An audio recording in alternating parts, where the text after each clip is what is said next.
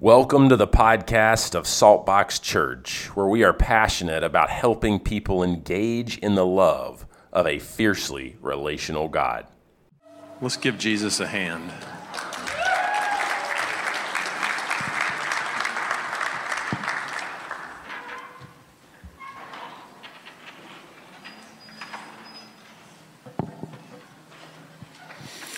If I step backwards and knock that over, will y'all tell me?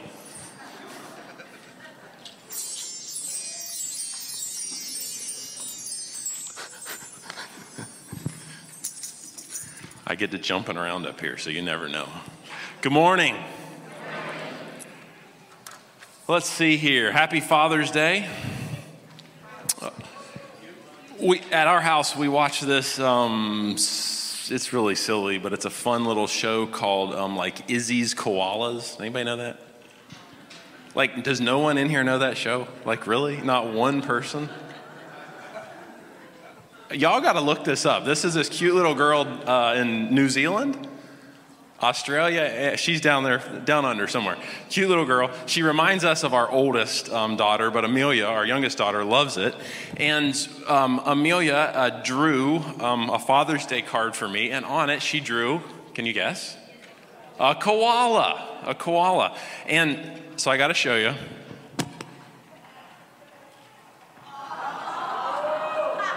So Abby takes her koala and puts it on a pair of socks for me.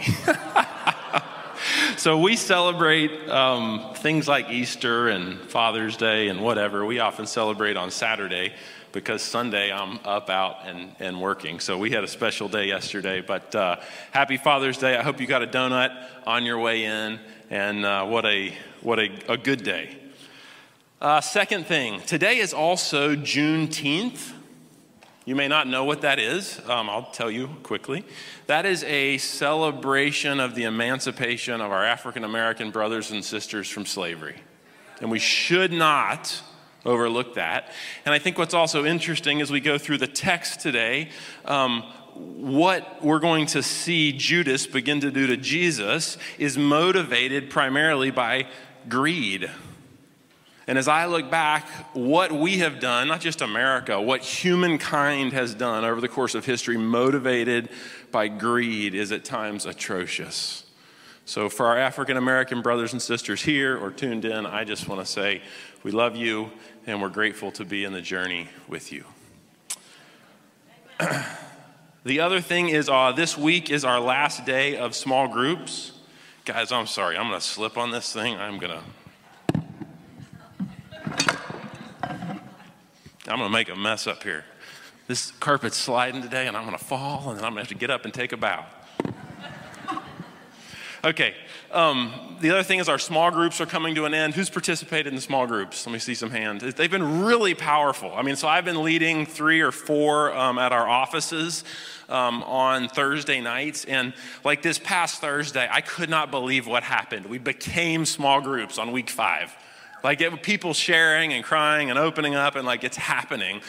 So we're going to do another small group run in the fall. So if you didn't participate, think about it, joining us in the fall. We've got one more week. If you're not in one, feel free to show up to our offices off of Burnt Mill this Thursday from 6:30 to 8.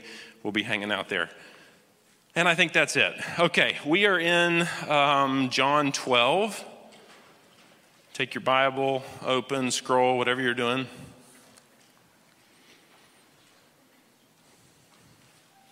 I think I'm actually going to start by reading 11, really by verse 47. So do a breath prayer with me. This is what I'd call a breath prayer. Lord Jesus, would you speak to me? You don't need to pray big, loud, or long. You just need to pray frequently and authentically. I do this a lot. Anytime I open the scripture, I'm going to go, Lord Jesus, would you speak to me? And part of what that does is it postures your heart in such a way that you're able to hear. You're able to see. I think the other thing that I would say as we move to the text here this morning is I'm always mentioning the one-year Bible. We've got these one-year Bibles on the table we give away out there. But I am convinced if we as God's kids, we as his people, open up that one-year Bible or any Bible for that matter in an unhurried way, I think that's one of the keys, right? We got the email scroll and the Facebook scroll and the TikTok scroll, right? Weather, and it goes on and on. But if you'll open up his word in an unhurried way and say, Lord Jesus, speak to me, I'm convinced that he will encounter you and speak to you in the word. So that's the attitude that we go into this morning. Let's start reading in chapter 11, the latter half of verse 47. I'll just start at the beginning of 47. Then the chief priests and the Pharisees called a meeting of the Sanhedrin, which is just all the big important religious people. Really simple. Okay, what are we accomplishing? They asked.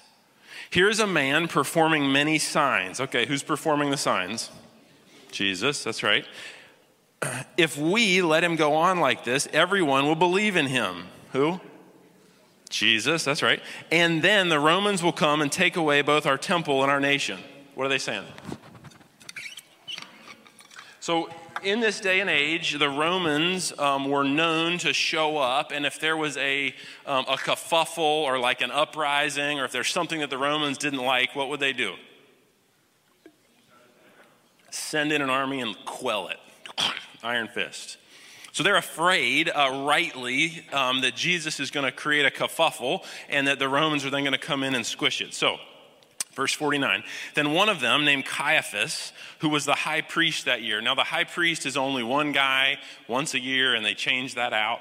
And he is like the head of the Jewish church, really, but they didn't call it church at this time. But he's the head of the Jews. He's the head of the temple. And he says, he spoke up, you know nothing at all. You do not realize that it is better for you that one man die for the people than the whole nation perish. Let that sink. You don't realize it is better for you that one man die than everyone perish. Now, he's conniving. He is, I think, manipulative. He's got an agenda. He's a politician. So was this at all for Jesus? No, not in the least. You do not realize, verse 51, he did not say this of his own, but as high priest that year, he prophesied that Jesus would die for the Jewish nation. So what John is actually saying here is Caiaphas, and this is all important as we launch into chapter 12, but John is actually saying Caiaphas, even though his heart was turned against God, he prophesied for God. Now, prophecy here just means that he spoke, probably inadvertently at this point, but he spoke the words of God. Really important, though, as we head into these next few passages, because God has established the authority, or allowed the authority, if you'd prefer, depending on your theology, but God has established the authority over us, and whether they are good or evil, God can speak through them. Make a note.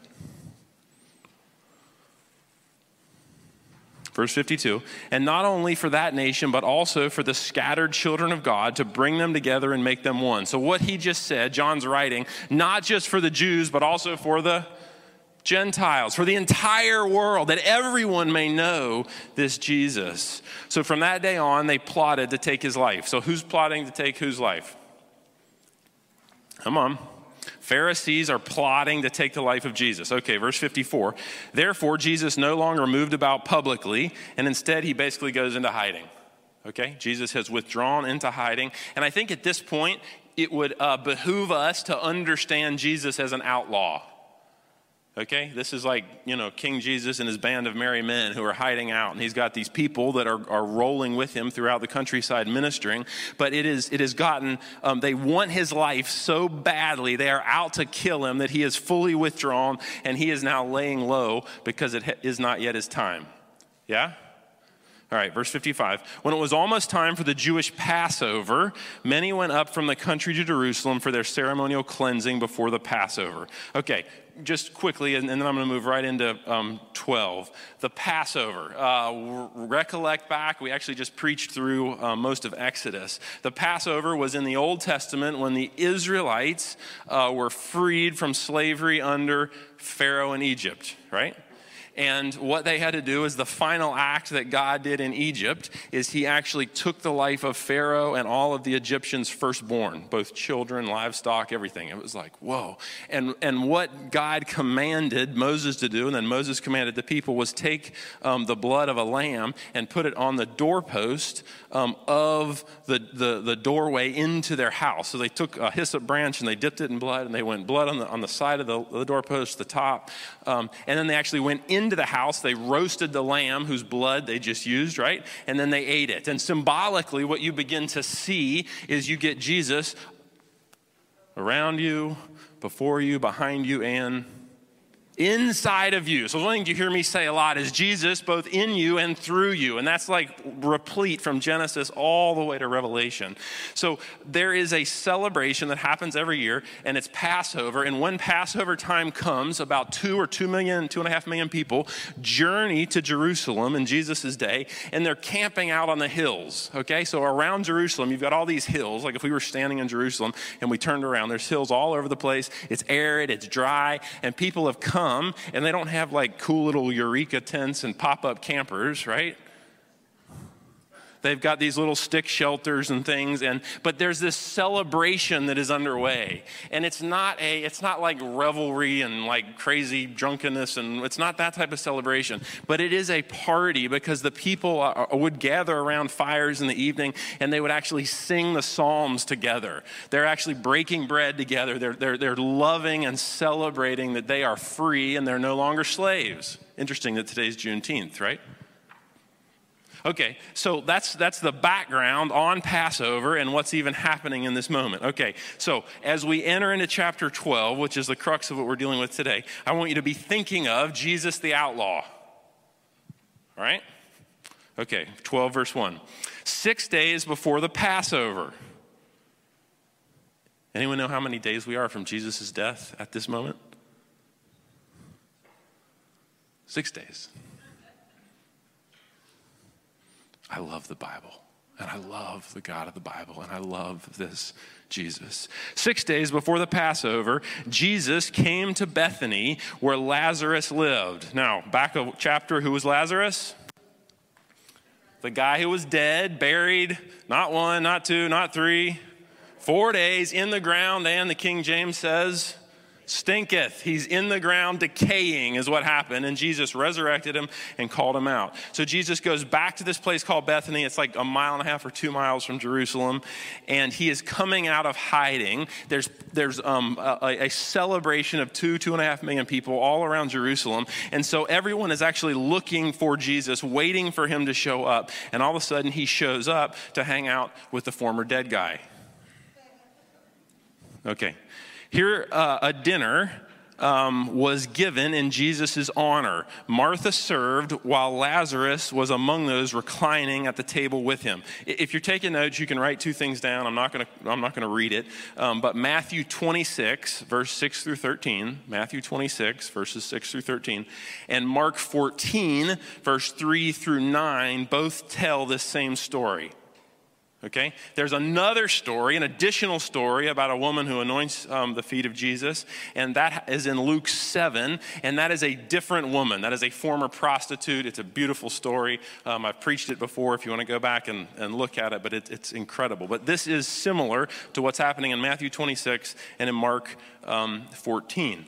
So, the other thing that we discover in the other text is that the party is actually, or this dinner party is happening at a guy named Simon, who was a former leper. Okay, so Jesus rolls out of hiding. Jesus the outlaw is coming to town. Jesus, who they want to kill, they, the Pharisees and the religious people and Herod and everybody wants him dead. Jesus comes to town and he decides to go hang out at Simon, the former leper's house, with Lazarus, the former dead guy. I'm glad that irony wasn't totally lost on you. Okay. Here, a dinner was given in Jesus' honor. Martha served while Lazarus was among those reclining at the table with him. You have to understand, too, about Lazarus. In fact, skip down to verse 10. Actually, let's do 9, and then we'll go back to where we were. chapter 12, verse 9. Meanwhile, a large crowd of Jews found out that Jesus was there, and not only because of him, but also to see Lazarus, whom he had raised from the dead. So the chief priests made plans to kill Lazarus. Okay, so you got to understand, Lazarus has become like an overnight sensation. Like Lazarus put out a TikTok video and he's got 3 million followers all of a sudden. He has become an absolute sensation. Everyone wants to go see, because this guy was dead and now he's alive. They're like, what? And not only do they want to see Lazarus, who else do they want to see? Jesus. Okay, so now all of a sudden there's this dinner party underway and people are pressing in these little houses where this dinner party would have happened. And now the crowds they're murmuring through the hills. Jesus is here, and not only Jesus, but the guy that was dead, Lazarus. So let's get on down there and do what? Let's gawk, let's stare, let's see if this thing's real. Let's go laugh. I mean, who knows, right? Let's just go check it out. So everyone go back up to verse 2. A dinner is given in Jesus' honor. Martha's serving, while Lazarus was among those reclining at the table with him. Okay. And we're going to really focus on Mary this morning. So this is, I love Mary in these passages, these verses. Then Mary, now Mary is the sister of Martha and Lazarus, that's right. So she took about a pint of pure nard, an expensive perfume. She poured it on Jesus' feet, and she wiped his feet with her hair. And the house was filled with the fragrance of the perfume. Okay, if y'all came in this morning and I had a chair up here, and during worship I thought it might be good to have someone like pour perfume on my feet and then wipe my feet with their hair, you'd never come back, would you? This is weird. Like, this is scary. We read the Bible in such a flat way and fail to put ourselves into the situation and go, so, and let me even take you a touch deeper than this. Nard, anybody reading King James this morning?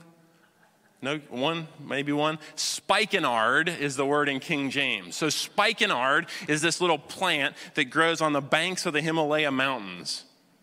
And so it has to be harvested, and it's harvested, and then it's processed, and it's made into this oil perfume thing called nard or spikenard, and then it's bottled, and then it's put on the backs of camels, and then it's traveled all the way by camel train to Jerusalem, okay? So this is like super rare. Not only is it super rare, we're going to find out in a couple verses, and I'm going to jump ahead. Judas is saying it's worth a year's wages. So let's try to wrestle this and put it in today's context, because I think it'll make it mean so much more. Okay, it's worth a year's wages, a pint, 16 ounces. Okay, half a quart, half a liter. All right, so Mary has this stuff, and it's worth a year's wages. So if minimum wage was $15 an hour, then a year's wages is $31,000. A teacher, skilled craftsman make 45-ish, let's say, I don't know, give or take. So we have a bottle of perfume in our day and age, a bottle of oil or ointment that is worth $30,000 to $45,000. Okay? Like, you got to kind of get your head around this. So the opulence that this represents, the wealth, this is like, what is going on? So this is a smell that everyone would have known, everyone would have been fully familiar with, and Mary is going to break it out in a very, really offensive way. So in this day and age, all the women would have had their hair up and then covered. Heads are covered, right? So who gets to see a woman's hair? The husband, and it's not in public. You follow me? This is such a open, intimate, vulnerable. It is not sexual, but it is almost. Like, what is happening here is so scandalous. Okay, so it is go back to me sitting on the stage, I have my little thing and somebody's pouring perfume on me and wiping my feet with their hair. I'd never come back. I'd never talk to me again. in this day and age, for her to take her hair down and do anything, just take her hair down and brush it next to the table would have been crazy. But to wipe feet with her hair with a bottle of perfume that's worth $30,000 or $40,000 is like, what? I mean, that's worth more than mine and Abby's car put together, right? This is like, what is happening here is sort of beyond even understanding. So let's keep going. Okay, so the house was filled with the fragrance of the perfume. But one of the disciples, Judas Iscariot, who was later to betray him, Jesus, objected. Why wasn't this perfume sold and the money given to the poor? Doesn't he sound generous? I mean, what a generous guy. I mean, intelligent, like smart, like generous, kind. If you read the other passages, it appears that the disciples all get sucked into Judas's way of thinking. And so they all gang up on Mary.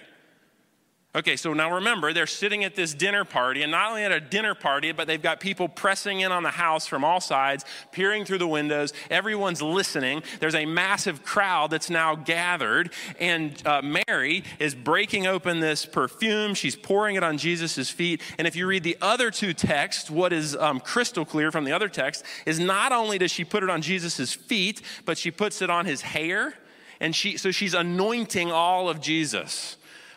So everyone is pressing in, and then all of a sudden you have Judas who publicly humiliates her. And all the other disciples, what do? Let's stand up for her. Let's protect her. No. All the other boys jump in too. Okay. You got Mary who's humiliated. You have this crazy ointment we're talking about. Let me pause and just interject something in because I think it's going to help us begin to understand what Mary is doing here.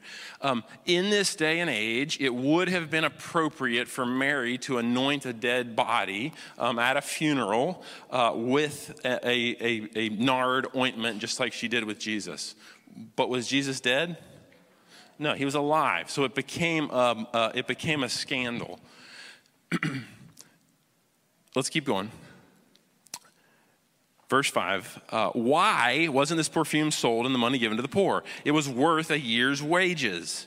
He did not say this because he cared about the poor, says John after the fact, but because he was a thief. Now you got to keep in mind, none of the disciples knew at this moment that Judas was a thief. They didn't know that he was going to betray Jesus. Jesus keeps investing in Judas. And it goes on to say, as keeper of the money bag, he, Judas, used to help himself to what was put into it. Verse 7, leave her alone, Jesus replied. I love to see Jesus step in and shield different people at different points. So everyone's all around. Mary is now fully humiliated. Okay, public disgrace. It's like old school gentleman, slap in the face, like old British, like whatever, That's what's happened here to Mary. She's humiliated. And Jesus steps in and says, leave her alone. It was intended that she should save this perfume for the day of my burial. We're going to wrestle with that in a few minutes. You will always have the poor among you. Doesn't Jesus sound not generous? Not kind? But you will not always have me.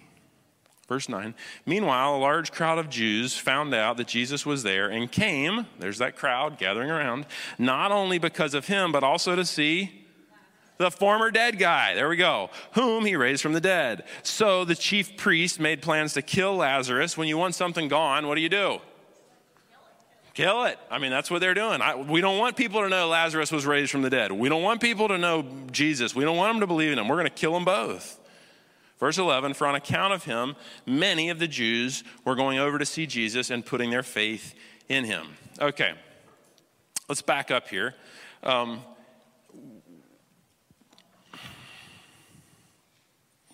This spikenard ointment, this nard ointment would have been so profoundly pungent. They sell cheap imitations of this over in Israel now, but it's not the real thing. It would have been so pungent, and it was an oil. So I want you to, okay, let's like get into this a moment so we can fully get and understand this. When people in Israel journey 2, 3, or 4 days, which they would have done to come to the Passover celebration, right? Are they wearing deodorant? No. Okay. Have they had a shower? No. Okay. Have they had a bath? No. Okay. So by the time they've journeyed 3 or 4 days in like 100-degree heat, they probably haven't had a bath in a month anyway. So we are stinky. Okay. So you come to a dinner party, and if you were really, really wealthy, someone would walk into a dinner party, and there'd be a place for you to wash your hands, wash your face, rinse your hair, as you're coming in. There'd be a place for you to wash your feet. If you're at a really wealthy dinner party, there would actually be a servant there, and all you would do is give them your hands, and the servant would wash. Okay, so as you come in, you're doing this like mini bath or something, and then after you go through the washing, there's going to be a place where there's olive oil, and what the idea of the olive oil is you actually take it, almost like we would take lotion, and you rub it on your hands, you rub it on your face, you rub it in your hair, you rub it on your feet. Okay, so what's happening is people are getting this little mini bath sort of as they come in. There's ceremonial washing in this, but there's also just social norms. This is the custom. So people are taking this bath, then they're anointed with oil, and then they walk in. So apparently at Simon the leper's house, either this didn't happen or Mary just decided that she was going to do it because she breaks out this expensive perfume and she anoints Jesus' feet. He would have been wearing sandals, so she's taking off his sandals. She's anointing his feet. She's anointing his hair. It would have gotten on his hands. Now, this pungent smell, I want you to think for a second. Is Jesus going to take a bath this night? No. Is he going to take a bath in the next 3 or 4 days? Is he going to take a bath in the next 6 days?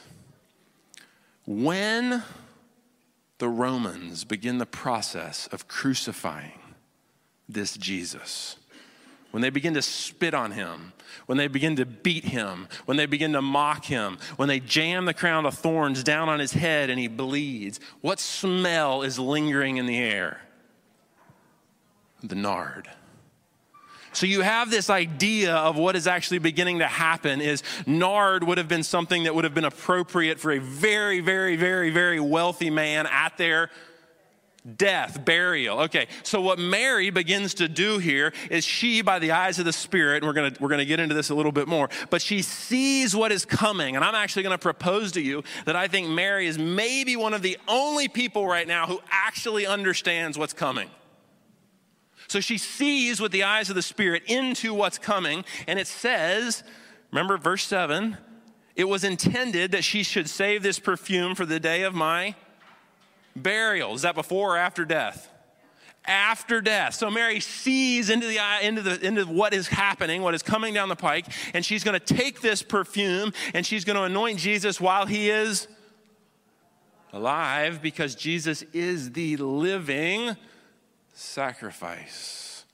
So when the Romans make Jesus carry the piece of the cross that he carried, the crossbeam most likely, down the Via Dolorosa up to Golgotha, when he was doing that, and then when they would have flipped him over and pounded the iron nails through his hands, what smell would have been coming off every time that iron went? Nard. So what is happening is everything about this Jesus is actually preaching to the reality that he is the Messiah King, and he is the living sacrifice, and he is fulfilling Passover, and he has come to take away the sins of the world through his death and then ultimately through his resurrection. Okay, back to it.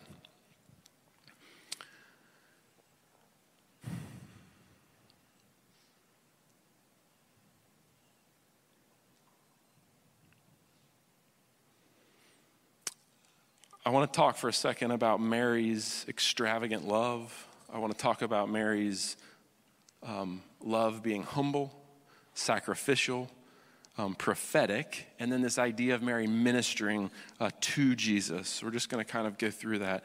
But I think it's worth saying as we look at Mary and even her character, what could have been going on inside of her, let's park on Judas for just a second. You have Judas, and there's all these theologians out there who go, Judas had this agenda, and they kind of try to make Judas like a good guy, or he had this thing, and Jesus didn't fulfill what he wanted, and so he turned on Jesus. I think what the Bible allows for is only that Judas was greedy. That's it. Why did Judas betray Jesus? 30 pieces of silver. He was greedy. He wanted what he wanted, when he wanted it. He helped himself to the money bag, and so he killed Jesus. I don't want to step too far down this road, but this is powerful. One of the things we've decided here at Saltbox is we don't pass a collection plate. Different people have different feelings on that. It doesn't really matter. We've put a little box out there. We collect tithes and offerings. We do that. That's important.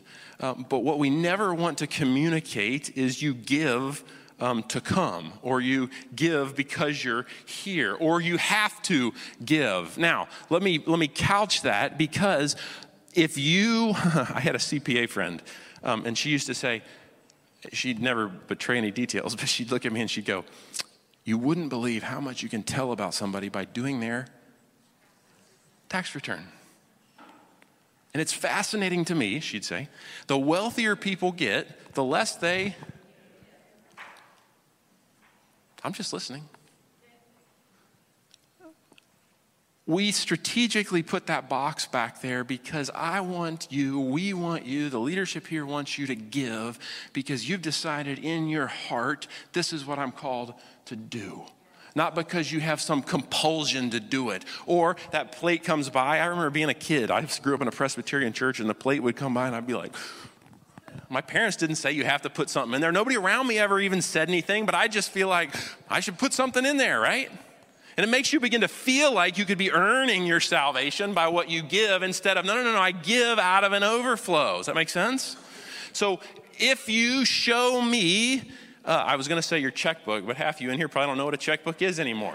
If you show me your bank ledger statement on your app or whatever, I'll show you how surrendered your heart is to God. I'm just telling you, just the way it is. Same would be true if you show me the secret thoughts of your mind, the secret motives of your heart. I can also show you how surrendered your mind, heart, and life is to Jesus. Money and how we deal with it is very important. Judas, did Judas have a home? No. Which makes him homeless. Greedy people can be homeless. Greedy people can be wealthy. It's an attitude of it's not about what you have. If God's made you wealthy, praise Jesus. It's a burden to bear and a blessing to give. Okay, I think that's good on that. All right, let's move on. Mary's love was extravagant. And here's probably what I want you to begin to see about Mary. Mary comes into this situation, and I'm totally guessing here. I can't put my hands on it in the text exactly, but somewhere Mary had a little chest in her room or a little secret place where she kept her most special things. And maybe she had this nard set aside for her father's funeral, or maybe we don't know why she had it. We don't know if the family was wealthy, but at some point Mary realized that this was the king, this was the Messiah, and she wanted to use this ointment on the day of his death. She began to recognize, seeing into the unseen reality, she began to recognize that she was called to use this for Jesus. And I think if I could say something here that is so powerful, is God's permissive will, I think, would have been for her to anoint his body with it after he died. But I think what Mary contended for was this perfect will of God, where she was able to somehow by the Spirit see what was going to happen and then act in faith and then take this ointment and actually anoint this Jesus as the living sacrifice leading up to his death. So what actually begins to happen here is this Mary, probably more than any of the disciples, sees and understands and then seizes a once-in-a-lifetime opportunity. Okay, go with me there just a second. If she had kept that nard in her chest, in her room, could she have used it on the day of Jesus' burial? Yes, totally fine. But she, seizing the opportunity by faith, grabbed it while he was still alive and makes a public spectacle of herself, humbling and in some ways humiliating herself, surrendering everything, her reputation, her good name, her physical body, her hair. She lays it all at the feet of this King Jesus. And she, seizing the opportunity, goes beyond perhaps the permissive will of God into this perfect will of God. And she, maybe above every person I can find in any of the Gospels, grasped the significance of who Jesus was, what he was about to do, and she became a partner, sort of co-ruling and reigning with him in the establishment of his kingdom. Like, it's so powerful. What if, go here for a minute, she had said, no, I don't want to be embarrassed. I don't want to look silly. I don't want to use my... Would she have still been a believer? Yes. So there's this thing here that begins to emerge where we as people have this freedom, I think, to receive from the Lord Jesus and then to even fully grasp all that he has for us and by faith bring his heart for us into the scene. You follow me? It's something you'd have to wrestle with and think about. But Mary's love was extravagant. Caiaphas, the high priest, did he have an opportunity to recognize Jesus? Yeah, he refused it. How about Pontius Pilate? Interesting about Pontius Pilate. I can only find one source to corroborate this, but I've got one source. And I like it, so I'm going to tell you. Pontius Pilate, after he killed Jesus, as this one source says, he withdrew to this beautiful little retirement village. He had a house that overlooked the sea, and right behind his house that overlooked the sea, he could see this beautiful mountain, and it was a little village called Pompeii, and there was a mountain called Vesuvius.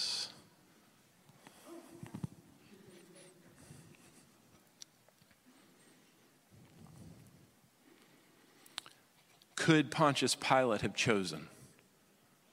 Yes. Could he have made like Mary? Yes. Could Herod, the king of this area at this time? Yes. Could the disciples, could the other guys have stood by Jesus and waited and even recognized what was going to happen? Yes. Had he told them plainly? Yes, he told them with such crystal clarity, and the fact that they missed it, it's like, I'm not even sure. But what I want you to see here is there are certain opportunities that the Lord gives us as his kids, as his people. It's not determining our salvation or whether we're going to spend eternity with him in heaven. It's not about that. It is about your companionship and participation with him now and pulling all of that unseen reality, all of his heart for you into the now. There are certain situations that if Mary had not anointed his feet on that day, she never could have done it again. Does God redeem? Yes. Does he restore? Yes. Does he forgive? I'm not saying be afraid, but I am saying as people that walk with King Jesus, as we journey, there are things that pass through our lives that become this once-in-a-lifetime opportunity. And if you don't seize the moment, you can miss it. Mary's love was extravagant. Mary's love was humble, willing to be misunderstood, willing to sit at the feet of Jesus. When Mary sat at the feet of Jesus, she took the posture of a slave, of a servant. I mean, that's where some of Paul's doctrine comes out of, become a servant of Christ. She humbled herself and recognized a revelation that many others failed to grasp. The third thing is Mary's love was sacrificial. I think it was a sacrificial act for Jesus, for her own life, for the disciples. It was a blessing to Simon, the former leper. And she would have filled Simon's house with what? I mean, this nard would have permeated absolutely everything. The living sacrifice of King Jesus is wafting through, like it is happening. Which leads me to my next point. Mary's love was prophetic. And I would actually say to you that prophetic, if that's a weird word to you or a scary word, it's just a Bible word, and it just means she saw with the eyes of the Spirit into what was coming, and she acted by faith out of what she knew was coming instead of what she saw with her eyes. Like the disciples, Judas says, we should have sold this and given it to the poor. And the disciples react out of their two eyes. Yeah, I agree. That would have been a good idea. Moo. Mary is seeing beyond prophetically into the unseen, what's about to happen. And so she sacrifices it all. It's sacrificial. Her love is prophetic. And now this last thing I want you to grasp, and this is really interesting, but what I see here is one of the first people who begin to minister to Jesus. What do I mean? Many of us who become Christians go, okay, I have an obligation to minister for Jesus, okay? Was her putting this perfume on Jesus' feet, on his hair, is that for Peter, the disciple? Not really. Is it for the other disciples? Is it for the Jews? Is it for people watching? Yes, maybe secondary or tertiary, but primarily this act is actually for, because sovereign God Almighty is looking down, this loving, gracious, kind, gentle Father is looking down going, this is my son who's about to be hurt and abused and hated, and he's going to bleed and he's going to suffer and he's going to die, and I'm actually going to separate myself from him, and my wrath is going to come against him because of the weight of the sin of the world, past, present, and future, and I'm going to have my servant Mary, who's the only person for whatever reason who can see prophetically into what's about to happen, to actually get on her knees and sit at the feet of my son and encourage him because of what's about to happen to him. Like, it is so powerful. So Mary begins to minister to Jesus. So let's wrestle here for just a minute. You come to a service gathering like this, and most service gatherings start with worship, okay, or people are on keys or whatever. And most worship leaders lead us in praising who? God. Okay. Some worship leaders have taken a step further, and they are able to actually pivot as they lead worship. And there's this pivot that happens. There's a greeting, hello, we're praising, I'm standing with you, and together we are praising Jesus. But if you'll watch, there's certain worship leaders who will actually pivot, and I'm going to break the rules of public speaking here, but you'll get over it. There are certain worship leaders who, while they're leading this worship, they're going to pivot, and they're going to begin to worship to. They're going to begin to minister to. And all of a sudden, when that happens, we as people can actually take a step beyond just singing to God or singing about God or singing some things that we believe to be true. But all of a sudden, we take up our place as people who are sitting at the feet of King Jesus, actually ministering to. It's a whole nother spot in your maturity. And it's actually a line of demarcation, I would say. If you've been in church a long time, maybe this is a step you'd even take where you actually begin to minister to King Jesus. At this point, the disciples are all rolling with him, and they're ministering kind of with him. They're ministering for him. They're excited because stuff is happening. But Mary all of a sudden upgrades all of the situation, and she begins to minister to Jesus. It's this super powerful shift that begins to happen where all of a sudden you're beginning to grasp this mystery of Jesus in you and Jesus through you. Now you're ministering to God. There's actually something even in preaching. Sometimes you'll watch me do it. I'm talking to you, I'm sharing with you, and all of a sudden, it doesn't matter whether you're even here or not. Because I'm ministering to Jesus. It's this powerful thing that Mary did here. It is beautiful and like almost incomprehensible. If you're a worshiper here, if you're a worship leader, this is a magnificent place where you begin to actually minister to Jesus. Okay, so we have here this quiet dinner party, really that became a big, loud thing because people are all gathered around. We have Mary who comes out and she's willing to humble herself. She's willing to endure humiliation to minister to Jesus. We've looked at Mary's love sort of being extravagant, her love being humble, her love being sacrificial, her love being prophetic, and then we've looked at her love being a ministry to, not just for, Jesus. If we defined a Christian as someone who has received the unmerited grace and forgiveness and love of God and then learned to love him in return, is Mary a Christian? You better believe it. Here's what I would love to do as we close. And I'm going to ask you to take a little bit of a step of faith. In fact, worship team, if y'all are here, you can come on back out. I have thoroughly messed up the whole thing behind me. I'm sorry. I want to ask you to begin with me. And if you're here and you've not been before, just hang out. This is kind of a family moment. If you're here and you don't know Jesus, that's okay. I'm going to be up here. I'd love to pray with you. Any of our prayer team could lead you in a surrendering your life to him in a prayer. But I'd love for us as a church to actually pivot in our worship here in this closing song, to actually give praise to, let me say that differently. I'd love for us to pivot to minister to King Jesus. You follow me? Prayer team, if you're here, would you come up?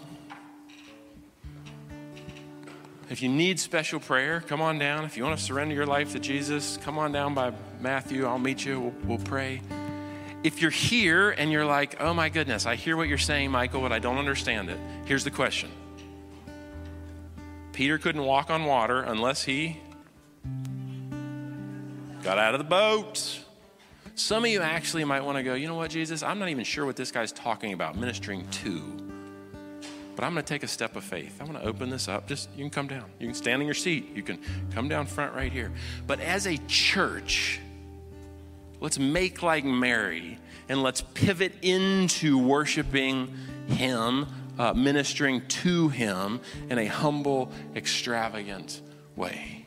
Does it make sense? All right, stand together. I'm going to pray for us, and then they're going to lead us in something.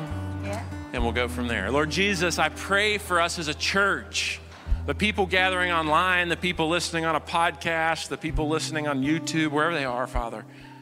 I pray that you would be about raising up a new wave of your spirit in the church, a group of people who make like Mary in terms of their willingness to be humble, their willingness to be sacrificial, their willingness even to be humiliated, and a group of people who actually begin to minister to you, not just sing songs.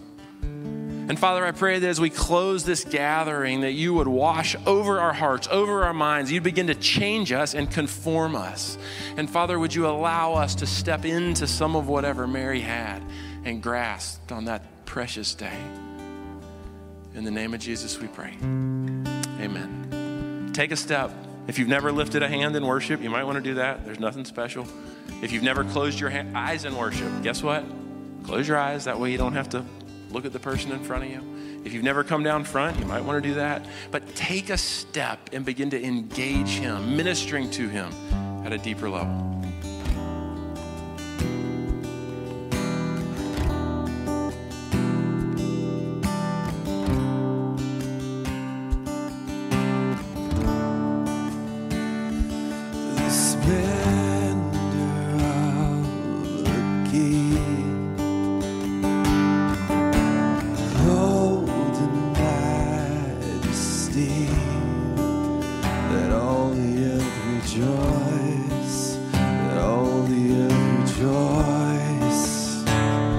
Oh, he rests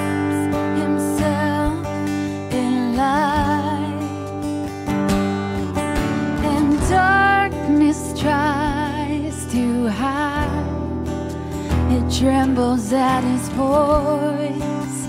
It trembles at his voice. How great is our God.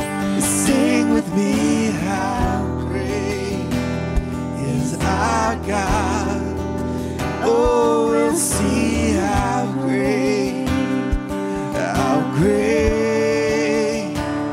is our God.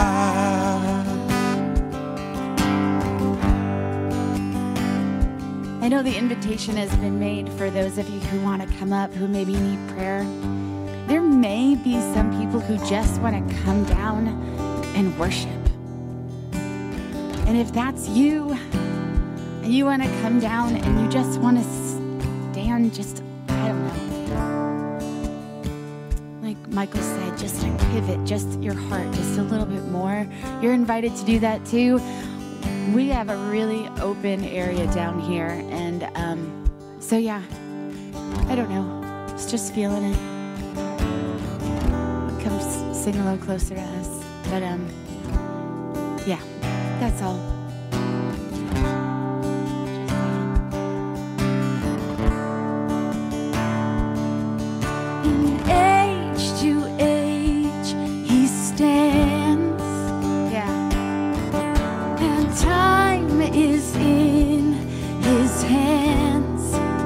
Beginning and the end, beginning and the end. The Godhead, 3 in 1. Father, Spirit, Son, the Lion and the Lamb, the Lion and the Lamb. How great is our God. Sing with me, how great is our God. Oh, we'll see how great is our God. Oh, he's the name above all names, worthy of all praise. My heart will sing, how great is our God.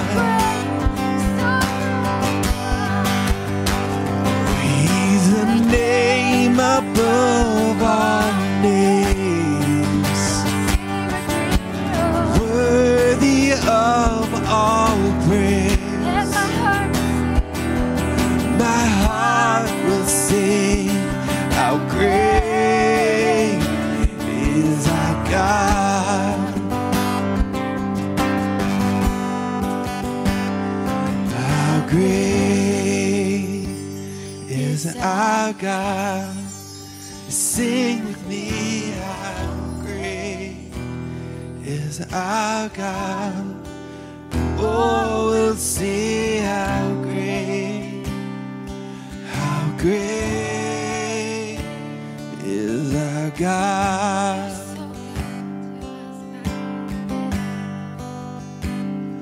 How great is our God. Sing with me, how great is our God. Oh, we'll see how great is our God.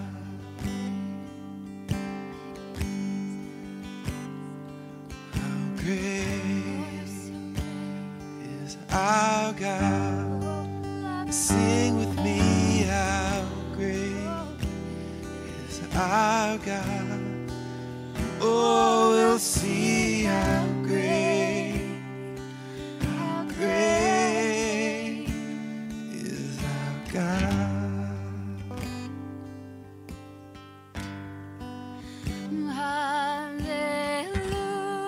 Hallelujah, hallelujah.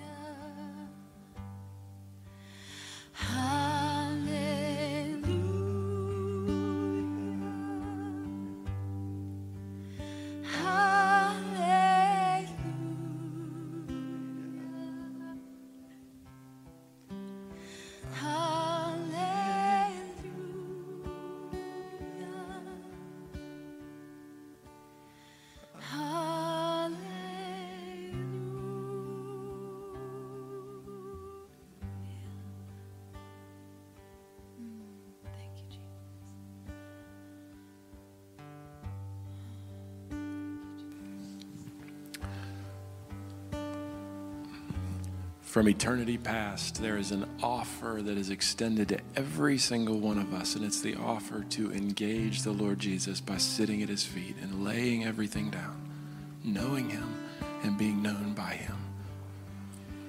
As you go from this place today, know that this is the God who is real, the God who knows you, the God who has a purpose and a plan, the God who has the best intentions for you.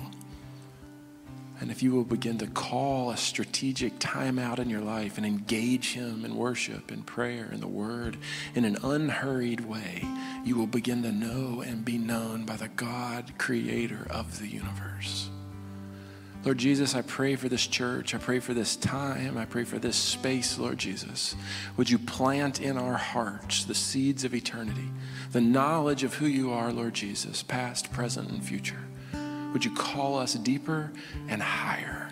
And Father, would you transform us, fully forming Jesus in each of us? In the name of Jesus, we pray.